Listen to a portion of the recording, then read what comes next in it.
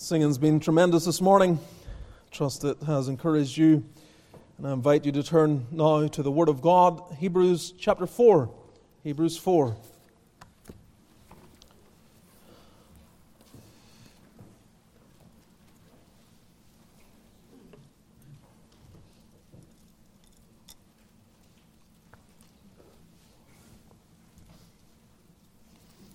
We believe that every word of God is pure, and that's why we seek to give careful attention to it. And it brings upon us all manner of truths and doctrines and commandments.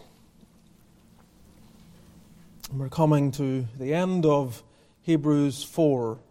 So we have come through to the point that we are reaching now, which is, God willing, with the Lord's help, looking at verses 14, 15, and 16. And it may be helpful for us just to read from chapter 2. There's the end of chapter 2, verse 16, just to see that the theme that we're picking up on is not new. And in some ways there's a parenthetical diversion of the apostle in chapter 3 and 4, where he begins to make application and really hammer home the need to press in and find rest, and to lay hold and keep steadfast upon Christ. So if we read from Hebrews 2, verse 16, and then to chapter 4, verse 14 to the end, let's hear the word of God. Hebrews 2, 16, for verily he took not on him the nature of angels, but he took on him the seed of Abraham.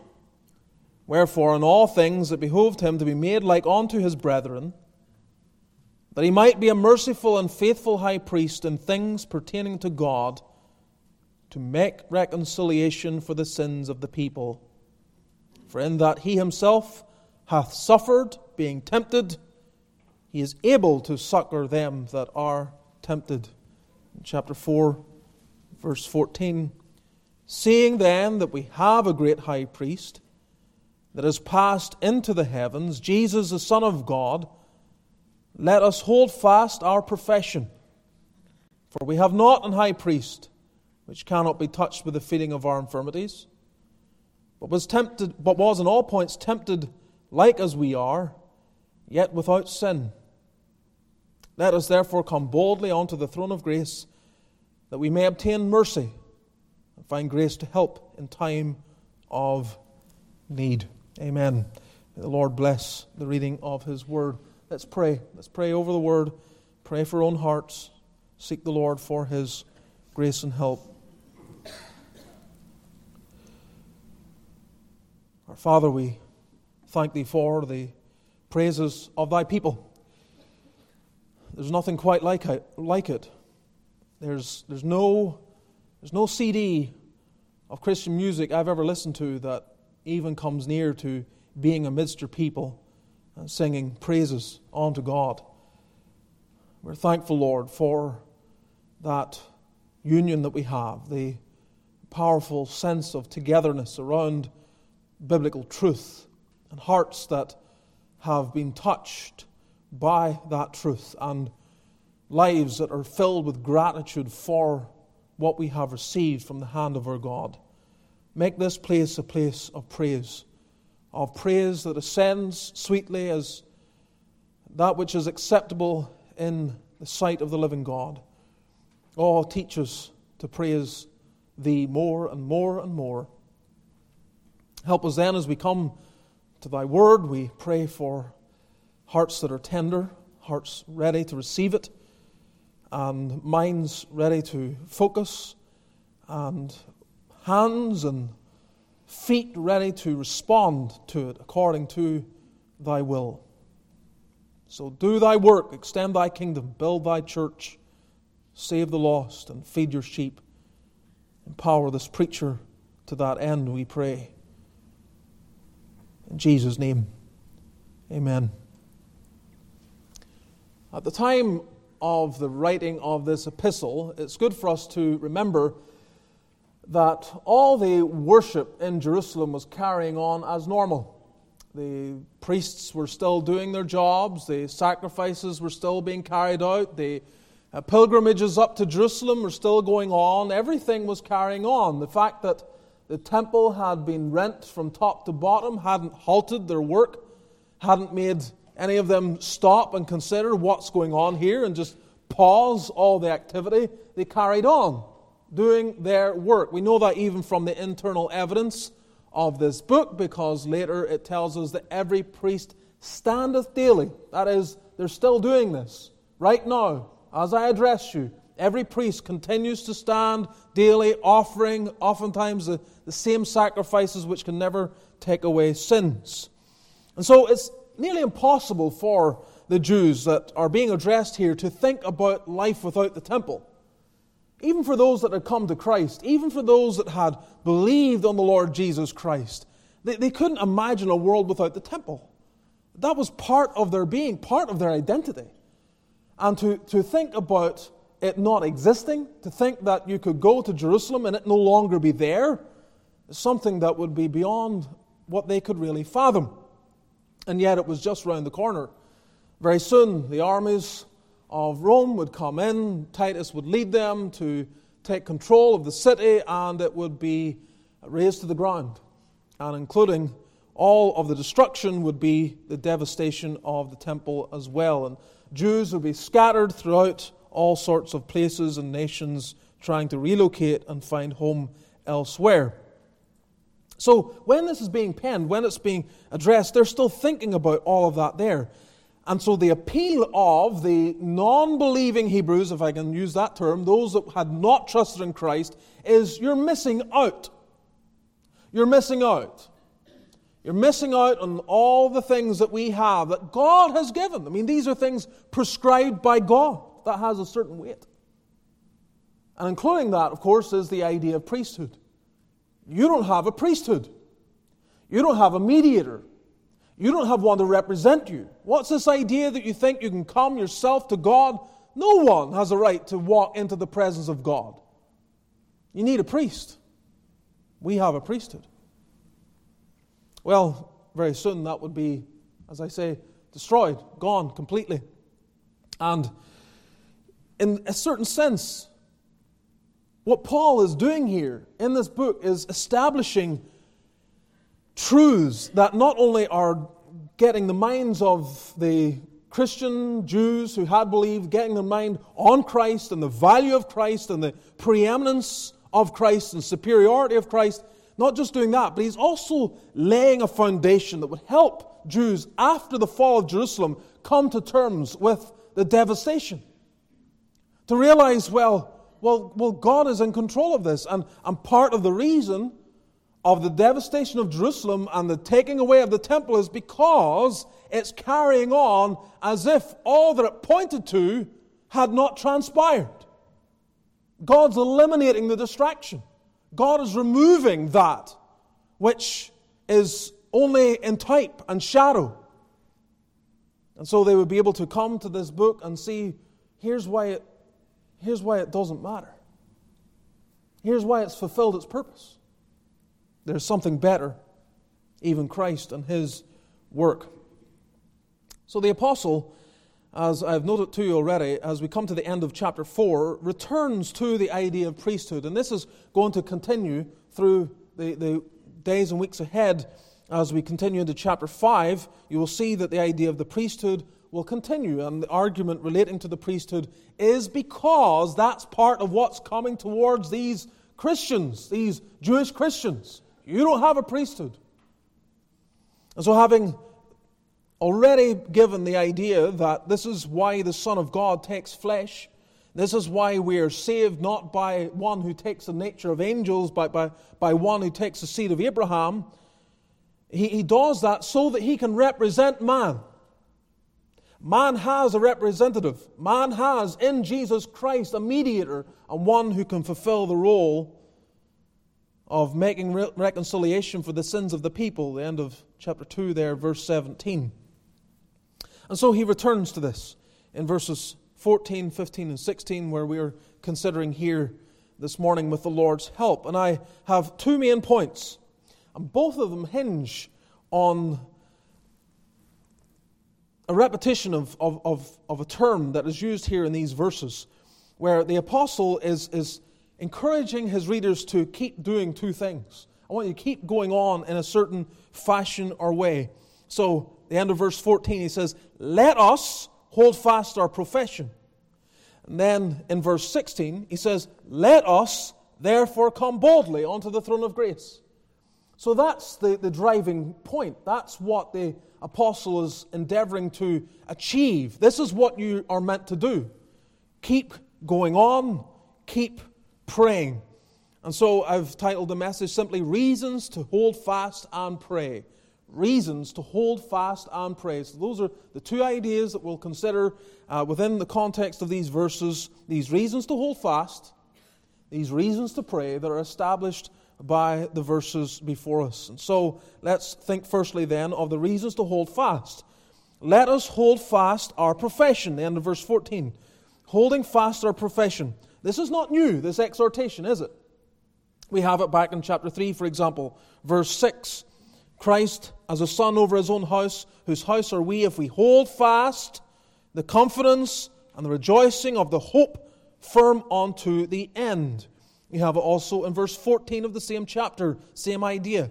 We are made partakers of Christ if we hold the beginning of our confidence steadfast unto the end. You have it in other portions of the book. Think of chapter 10, for example, verse 23. Let us hold fast the profession of our faith without wavering. So, this is an important theme. I don't have to explain this very much to you. Here are people, as we've said, there's a temptation to leave, to depart, to relinquish loyalty to Jesus Christ and return to that which represented the faith of their childhood. The Jewish religion without Jesus Christ, without the Son of God.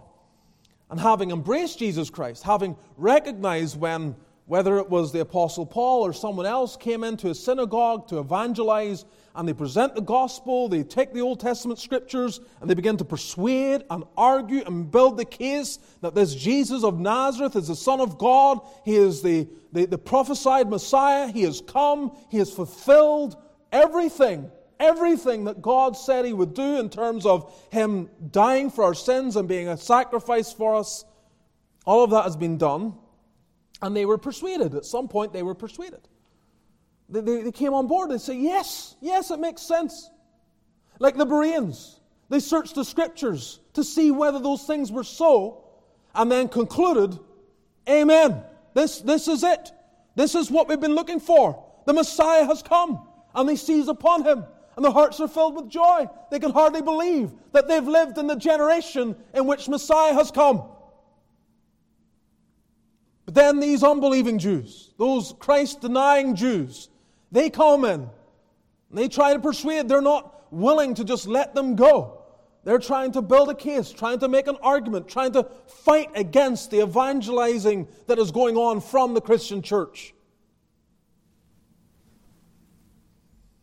So as the powers and forces of that begin to build, as well as the economic challenges and the persecution challenges that they're facing for being Christians, as it becomes more clear, as when this is being written, there's becoming a clear distinction, because in the early part, when you're reading the book of Acts, the Christians are identified as broadly under the umbrella of the Jewish religion. They're just a sect of the Jews. Therefore, they are protected by Roman law. They have certain privileges and rights as the Jews had established. So they're enjoying that.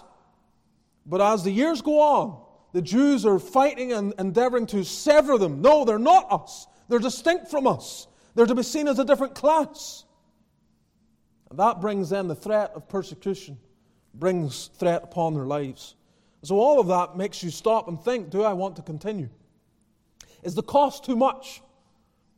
And so the argument, the continual appeal of the apostle is, hold fast. Don't let go. Don't let anything come between you and Christ. Keep looking on to Jesus. Keep going forward. Keep holding on. And so it's repeated over and over again, as you have here. Let us hold fast our profession. You've professed, have you? You profess to be a Christian. You've articulated faith in Christ. You've declared it. You've said it. You've stated it. Your community knows it. Your family's aware of it. You are a Christian. You believe that Jesus, the Son of God, came and lived and died and rose again. This man of Nazareth came and fulfilled the works sent by God. You believe it. Will you keep on believing? Will you keep on holding fast? This is a call then to faithful Christian living. In one sense, it is the practical expression of the perseverance of the saints. Saints, true saints, persevere. It doesn't matter what comes their way, they will persevere. They are sustained, they are kept by God's grace and strength, so that no matter what they face, they keep going on with God. But there's a practical side. The preacher is not preaching to God to give grace, though he prays that God would give them grace. There's a human responsibility. There's a human side of it where the preacher preaches to the people, you need to hold fast. And so Paul keeps peppering them with this. So, what are some of the reasons to hold fast? Why? Why hold fast? Well, first, because of who our great high priest is. Because of who our great high priest is. Verse 14, seeing then that we have a great high priest, again, we're going to develop this more. I'm going to look more at the priesthood in chapter 5 with you, but you get the general sense. There's been a priesthood. God instituted the priesthood in the days of Levitical offerings, Aaron and his sons, and there was a high priest, and he had this particular distinct office, and it permitted him certain privileges and responsibilities. Most well known, perhaps, is that Day of Atonement, that one day in the year in which he would go and represent the entire nation, making atonement for them, as you find in Leviticus 16. But here, the apostle says, we have a great high priest. Who is this great high priest? It's not of Aaron. No, it's not of Aaron. But it is Jesus, the Son of God. Now let's think about how he is described here. First of all, the Son of God speaks of his divinity. We've looked at this already back in chapter 1. We've seen the divinity of Jesus Christ portrayed there in various ways. In fact, number of arguments that come forth in the first 2 chapters. But here we have it just plainly stated. This is Jesus, the Son of God. Not Son by means of adoption. That's true of us. We're adopted into the family of God. This is Son by means of essence. He has always been Son. He is eternally the Son of God. And the eternal Son of God came into this world. This is the divine. This is God invading the world. This is God coming. This is Emmanuel, God with us. But he is also man. Jesus speaks of his humanity. The Son of God took into union with his divine nature a human nature. And so he is uniquely God and man. Never happened before, never going to happen again. This is completely unique, where you have these 2 distinct natures in one person. God and man joined together. So the argument that's coming from the Jews that are pressing upon these Jewish Christians, they're trying to elevate Aaron and his sons in the Aaronic priesthood. And even from here you're saying this is Jesus, the Son of God, is our great high priest. That is not a title that could be ascribed to any of the priests that you're looking to. This is a unique one. None can compare to him. No priest can in any way be compared to the one that we have here. So it's because of who our great high priest is. We are to hold fast, because if you go back, you're holding on to a priesthood, you're holding on to a religion who's hinging upon the idea that they are better represented by a man, a flesh and blood man who sins and falls short, again as we'll see in chapter 5, rather than one who is God taking human nature. How can you be better represented by one who is exactly like you in all of your shortcomings? Is it not better to have a mediator who has the very divine nature? Is it not better to have a priest who can represent you, who understands not just you as a person, as a human being, but also obviously understands the side in terms of the divine, because he is God? Why would you go back? Hold fast to this. This is a reason to hold fast, because of who our great high priest is, Jesus, the Son of God. And let me not just keep it there in the context. Let me say in terms of any other religion that comes your way. Think of all the religions, and sometimes you may be brought to wonder, is there a better way? Is there another religion out there? Something that might offer me peace or something distinct. Maybe you have a nature that is inclined, as most of us are, we're inclined to be drawn to the novel. And you just want something novel. Maybe there's something novel out there that will satisfy me more. You're not going to find someone who will represent you like Jesus Christ. You're not going to find a God-man who will stand and plead your cause and bring you near to God. It's not there. But also, not only because of who our great high priest is, but because of what our great high priest has done. What has he done?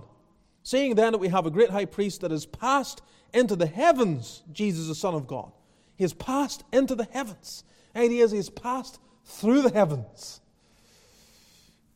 He ascended through the heavens. Where to? Well, we already know. To the right hand of the Majesty on high, back in chapter 1, we know this. He has ascended to an exalted position.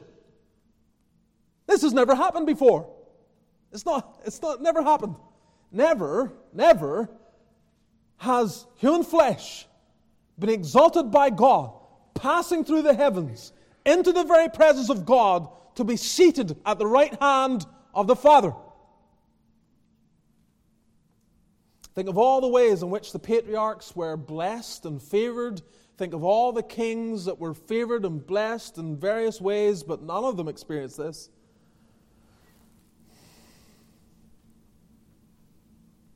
Not the way the Lord Jesus did. So we are told in Ephesians 1:21 that he is far above all principality and power and might and dominion and every name that is named, not only in this world but also in that which is to come. He's above everything. He's passed into the heavens. So what's the ultimate end of your religion? It's to bring you near to God. It's to be assured that you're accepted.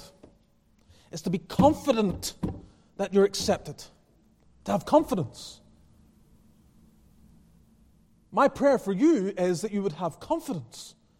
I want the Christians here to be confident Christians, not in yourself, but in what your God has done. I want the gospel to come into your soul as a tonic, reassuring you every Lord's day that I have what I need, not in how I've lived in the past few days, but I have what I need in Christ. He's sufficient. He passed into the heavens, passed through the heavens. This has given us another reason to hold fast, another reason to keep on. The implication is, where else are you going to find this? Where else will you find one who passed into the heavens? Where else are you going to see someone representing you who passed into the heavens? Didn't happen to any of the other priests. Didn't happen to Aaron or any of his sons.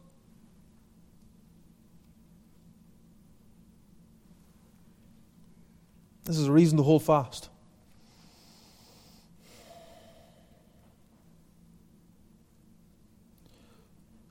It's the most frightening thing to think about the fact that some can fall away. And some do fall away. They're in the body, they're in the church, they profess faith, they've been baptized, they convince everyone, and then they fall away.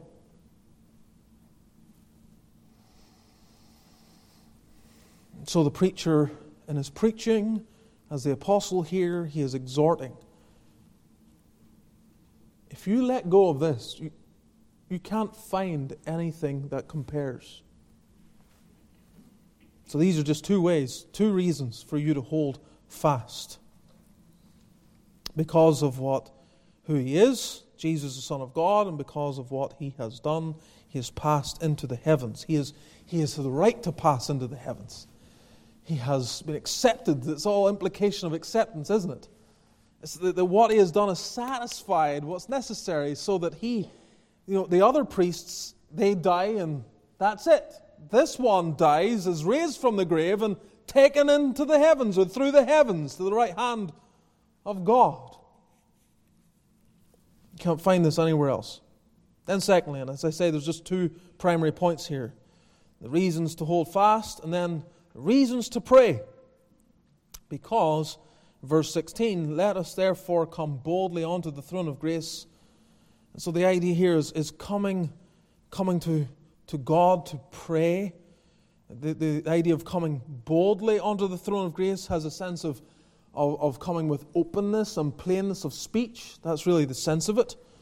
Boldly, coming openly, plainly.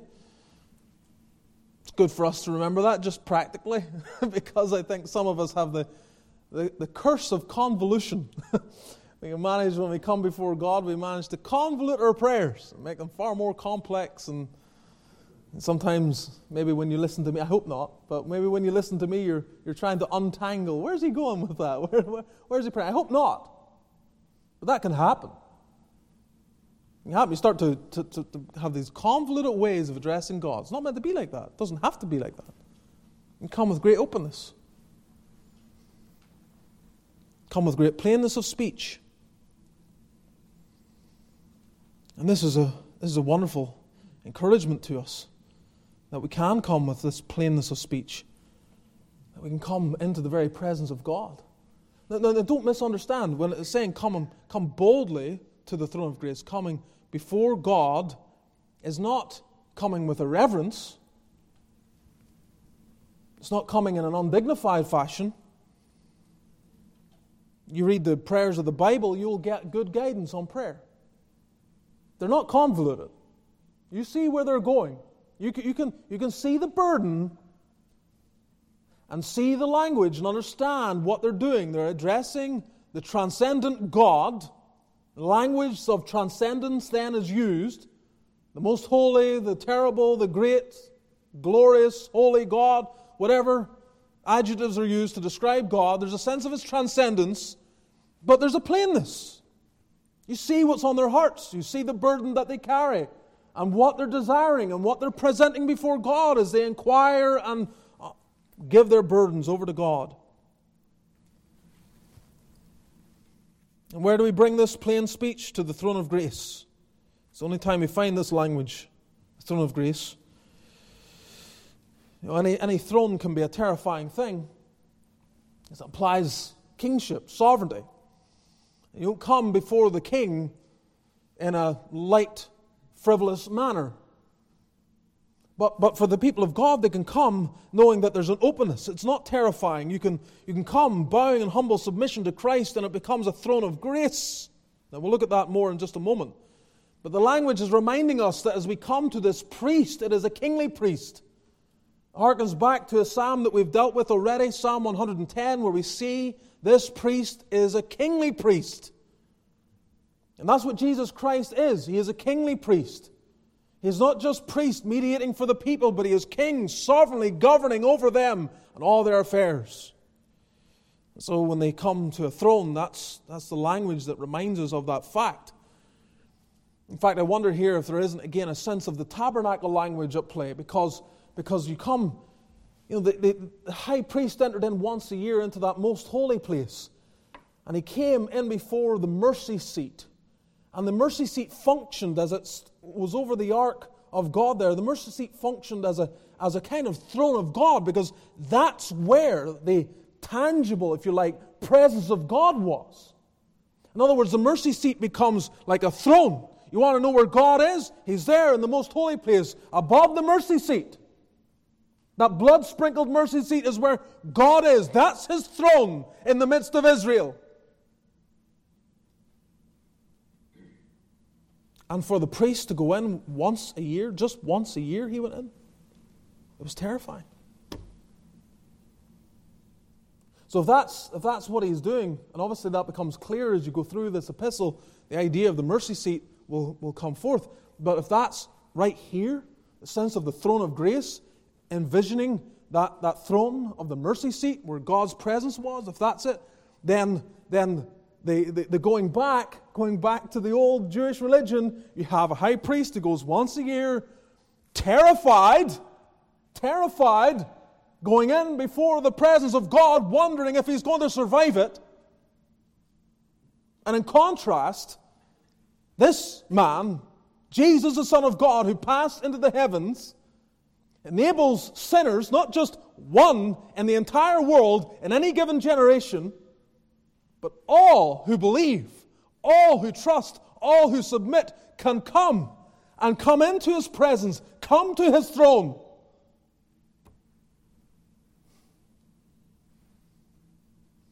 And find it to be a throne of grace. So what reasons do we have to pray? Well, first, despite His perfection and power, He understands human weakness. Despite His perfection and power, He understands human weakness. Verse 15, for we have not an high priest which cannot be touched with the feeling of our infirmities. We don't have a high priest. Those of us who believe in Christ and see Him as priest, this is not one who doesn't understand us. Yes, He's perfect. Yes, He's all-powerful, but He understands human weakness. The perfection and power of Jesus does not mean He doesn't understand what you go through. In fact, the opposite is true. I mean, you know what it's like, where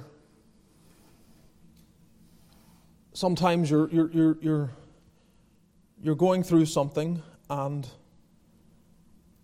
someone tries to help you, but they've never been where you are. And so, whether rightly or wrongly, you just don't feel like their words don't seem to help. And then someone comes alongside and they have been right where you are. And they begin to open up and walk you through the stages of your grief, your sorrow, your hardship. And you feel the barriers begin to break down in your own soul. And you begin to feel ministered onto.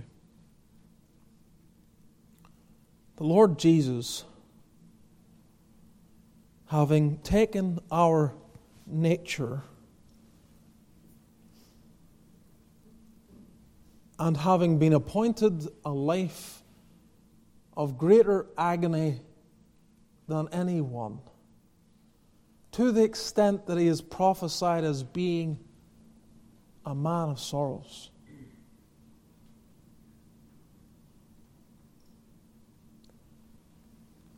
He's able to look at every single one of His people, and He knows and understands their weaknesses, their infirmities, more than anyone.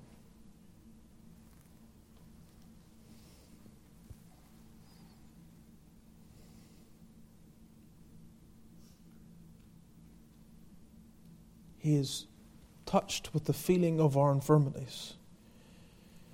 He is moved and senses the weaknesses of the human frame.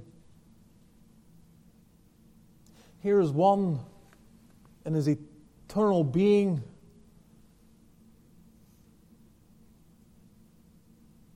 never felt hunger, never sensed poverty, never knew what it was like to be sad.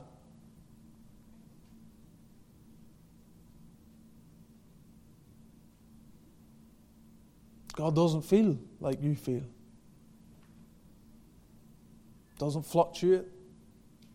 Doesn't feel threatened. Doesn't sense fear. But then God takes humanity. And this God-man is able then, by means of that miracle, to understand the weakness of the human frame, as in he has walked through it. He has sensed it for himself, not just through divine omniscience, knowing it, but feeling it.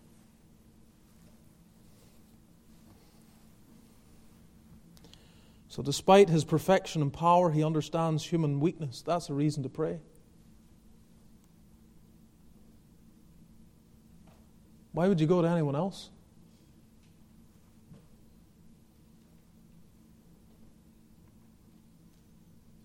These Jewish souls would come to, yes, a priest that they knew wasn't perfect, but they didn't understand all their sorrows and griefs. So again, the argument is, why on earth would you go back? Hold fast to Jesus, the Son of God, and pray. Pray knowing that your mediator is touched with the feeling of your infirmities. Also, despite his perfection and power, he understands human temptation. He understands human temptation, but was in all points tempted like as we are, yet without sin. He was in all points tempted like as we are. He was tempted to break every commandment like you.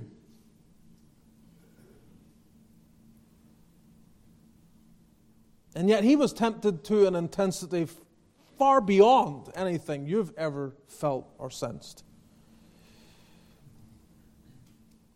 I know that because I think I've addressed this before, but the only way to tempt, if the effort of Satan is to tempt the perfect man, he has to ramp up the intensity to the highest degree he can. It's easy to tempt someone weak. Take an immature believer. Take someone who's not a believer. Take someone who lives in the world there and expresses and displays all sorts of particular sins and proclivity to theft. Then you come, you know someone who's stolen before, and then you come with a plan. Here, would you like to join me in this plan to steal again? He's gonna step into that far more readily than perhaps another. You're dealing with one who's perfect. The kind of convincing that it's going to take. In other words, Satan has to bring his most fierce assault. Forces, like all the forces he can muster, to assault the humanity of the Son of God. And that's what he does then. That's what you have in the temptation in the wilderness, 40 days.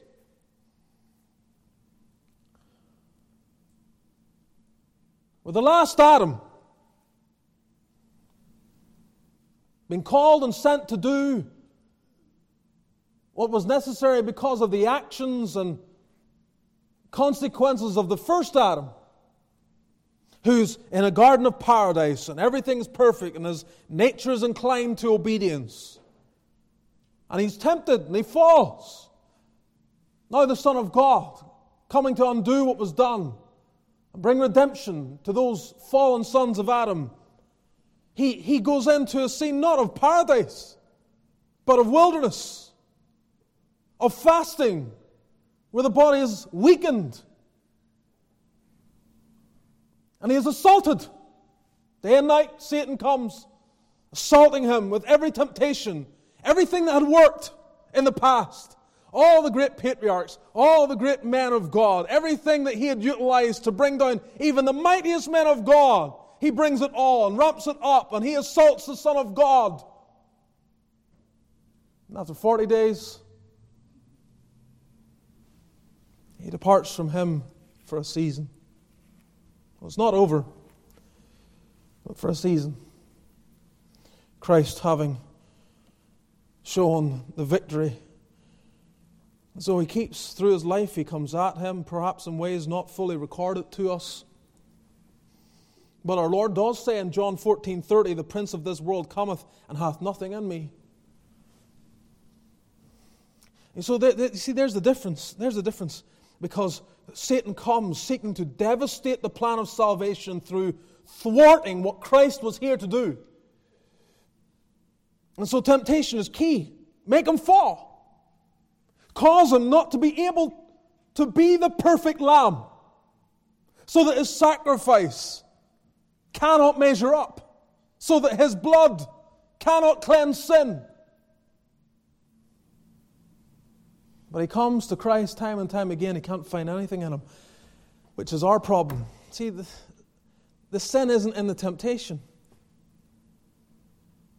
The sin is in our being drawn by the temptation. See, there's something in you, and there's something in me in our nature,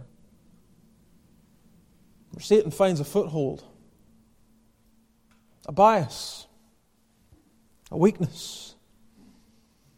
There is something in our flesh that invites the temptation drawn to it, and is drawn to it. You know, and Christians sometimes get into a habit of always blaming the devil. that devil. It's the devil's fault. Well, the devil comes and tempts. But it's your flesh that is drawn to it, that feels the appeal to what's being offered.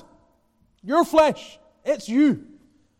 When the devil came to that same flesh and blood, that same seed of Abraham, in the Son of God, and tempted, it could find nothing in him. But in you and me, he finds things.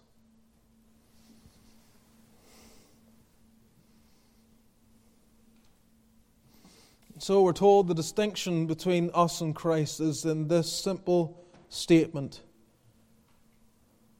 without sin. Tempted, yet without sin.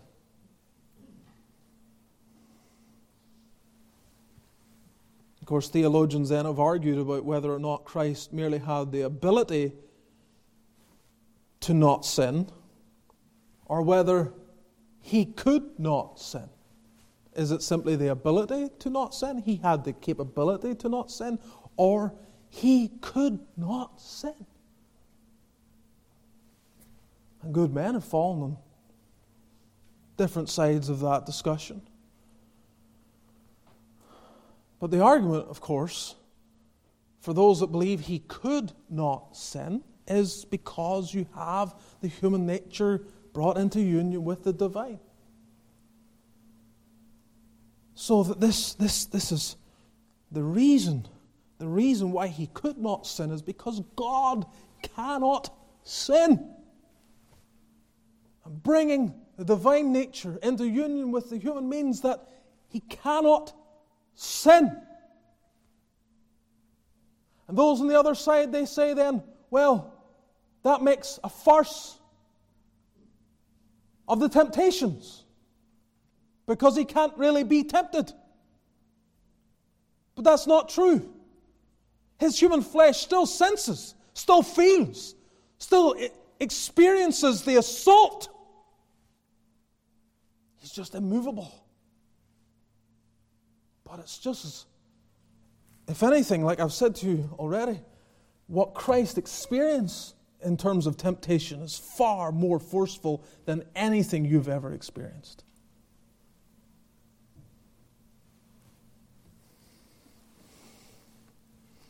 But He understands. In other words, let's take it and make it practical. Here's the point. This is why you pray. Because you get tempted. You're constantly tempted. What are you to do? Call me up and say, Pastor, what's your best tactic against X sin? Well, you can call me and maybe there's something practical you can do, I don't know. But you can't wall everything in your life to make it so that you won't sin. You won't avoid sin by rules and practical ways and forms. You won't. You're dealing with something not that comes upon you merely, but that which comes upon you in the form of temptation finds a foothold, as I've said. The hooks can get into you. There's part of you that actually is drawn out by it. So what you need is victory over your nature. And you have a right even to pray, as our Lord taught us, to lead us not into temptation. God, by your providence, keep me away from temptation. And then when it is there, when you've appointed it for your good purposes and your glory, deliver me from evil. Give grace sufficient for this nature of mine that has a proclivity to those sins. God, deliver me. Oh, this is a reason to pray. So Lord Jesus knows that specific temptation. He knows what it's like. And He's able to give the measure of grace necessary to resist it. He's able to supply the needs that you have. Also, you must see here, we've seen despite His perfection and power, He understands human weakness. Despite His perfection and power, He understands human temptation. Also, because of His perfection and power, He can dispense needed mercy.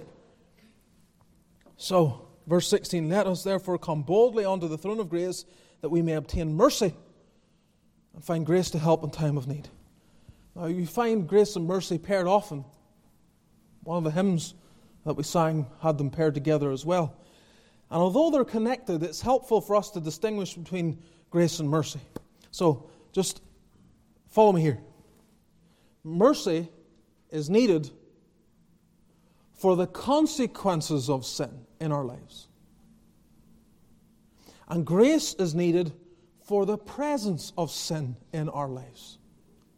Mercy for the consequences, grace for its presence. That's what you and I need.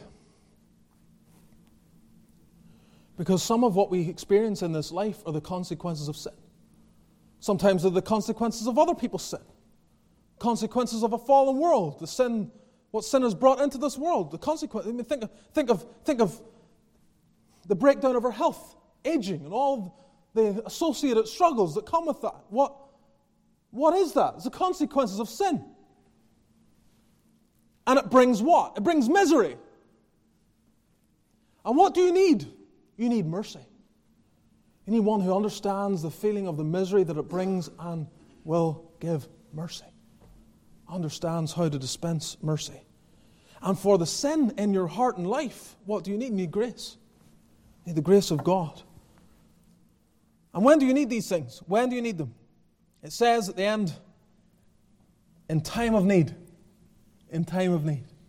Now, are you to read that and think, these are these sort of strange occasions that happen every now and again, maybe half a dozen times a year or something? No.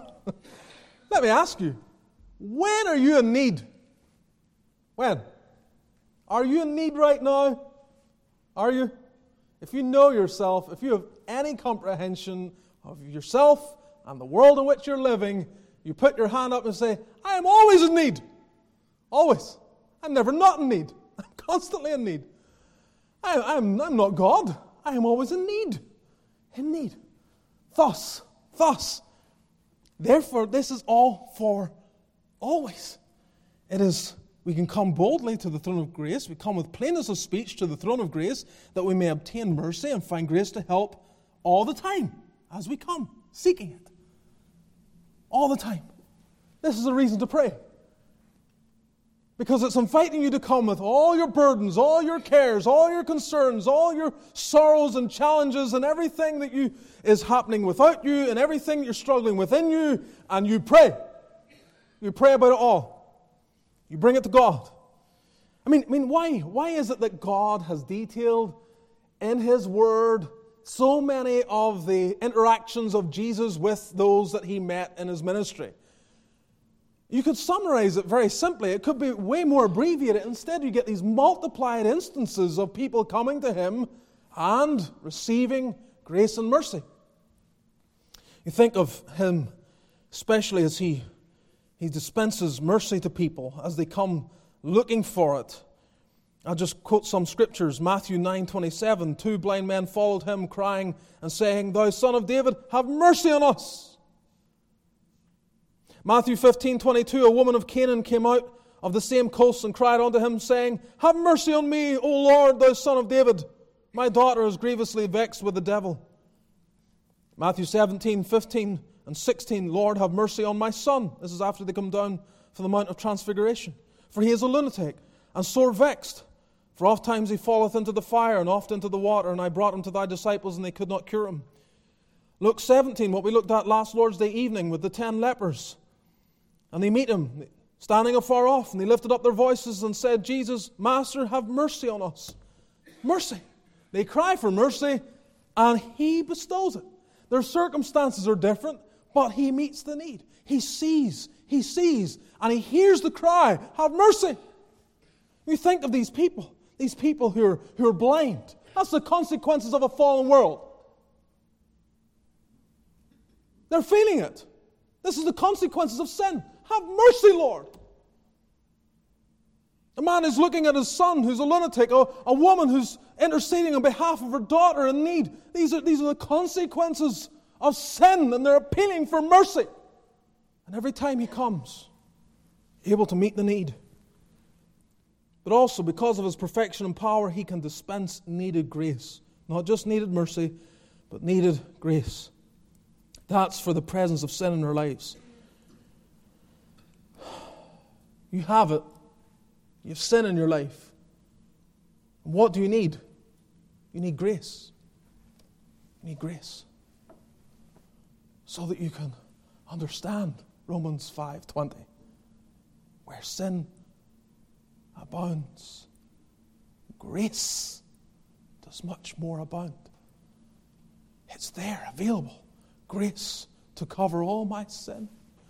Grace to know that I am reconciled to God. Grace to help me through this world and all the feeling of temptation within my soul and the effects of my fallen nature upon my own heart. And you're told to what? You come to a throne of grace. A throne of grace. You want grace to help in time of need? You go to a throne of grace. And it's not a piece of furniture. You're not just going to a piece of furniture. This is some sacred piece of furniture. It's a throne of grace. If I touch it 10 times, it's like the prayer beads, Go around through them, feeling them, and say the mantra or prayer, whatever you're told, how many times the priest tells you to say it or whatever. You say, there's something sacred in that. This isn't that. It's not come to this piece of furniture and touch it and you'll find grace. No! It's the person. It's the person enthroned there. Jesus, the Son of God. That's why you find grace there. He's there. You see, you're not thinking about, when He talks about a mercy seat, you're not just coming to a mercy seat, some piece of furniture. It's representative of Christ. You're coming to a person. You're coming to this Jesus, the Son of God, who knows the weakness, who understands temptation. and is empowered and willing to dispense mercy and grace. This is why you pray. Oh, Christian, pray. Why do we not pray? Why do we not pray more? Oh, it begs the question: why are God's people prayerless? It has to be that we don't see our need. That's why sometimes Providence appoints hard seasons. Because in some cases, not all, in some cases, you don't know that every moment of every day you're in need. And God has to put His divine thumb, as it were, and start putting pressure on your life. And to help you see, my child, you're always in need. Always in need. So He puts salt in the wound. He puts the pressure. Why? Why does He put the pressure? So that you begin to wake up from your numb condition, from your stupor, and you say, yes, I'm in need. And then you go to Him. What for?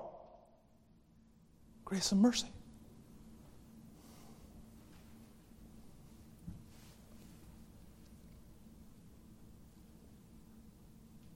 And He doesn't make you jump through hoops for it, does He? You have a priest. You have a priest. He's yours. Not that you're going to have Him. Not that you have to earn the right to Him. You have a priest. You have a priest. You have a great high priest. He belongs to you. By covenant love, He is yours. By an indissoluble union, bringing you by faith into Him. He is your great high priest. Whoever lives to make intercession for you and respond to your cries, your pathetic whimpers. God of mercy, Lord, give me grace. And it's there for you. Hold fast, believer. Hold fast. And pray. May the Lord help us. Let's bow together in prayer.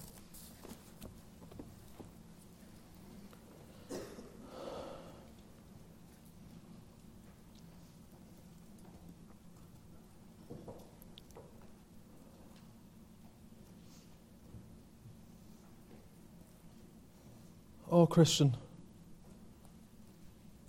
look upon the face of your beloved Savior. Do you see a scowl? No. You see a countenance of love. So much love He was willing to die. Bear all the judgment you deserve for your sin. He is compassion incarnate. And He loves you.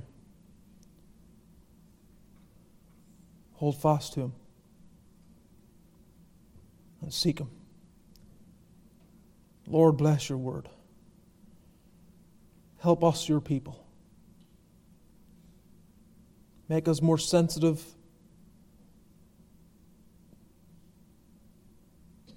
to the fact that we are a needy people. To feel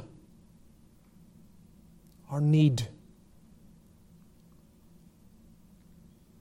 To keep on praying and holding fast to Jesus, the Son of God.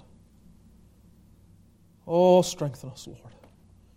Give us greater consistency and perseverance. Make us more holy, more like Jesus, to to be perfect even as our Father in heaven is perfect.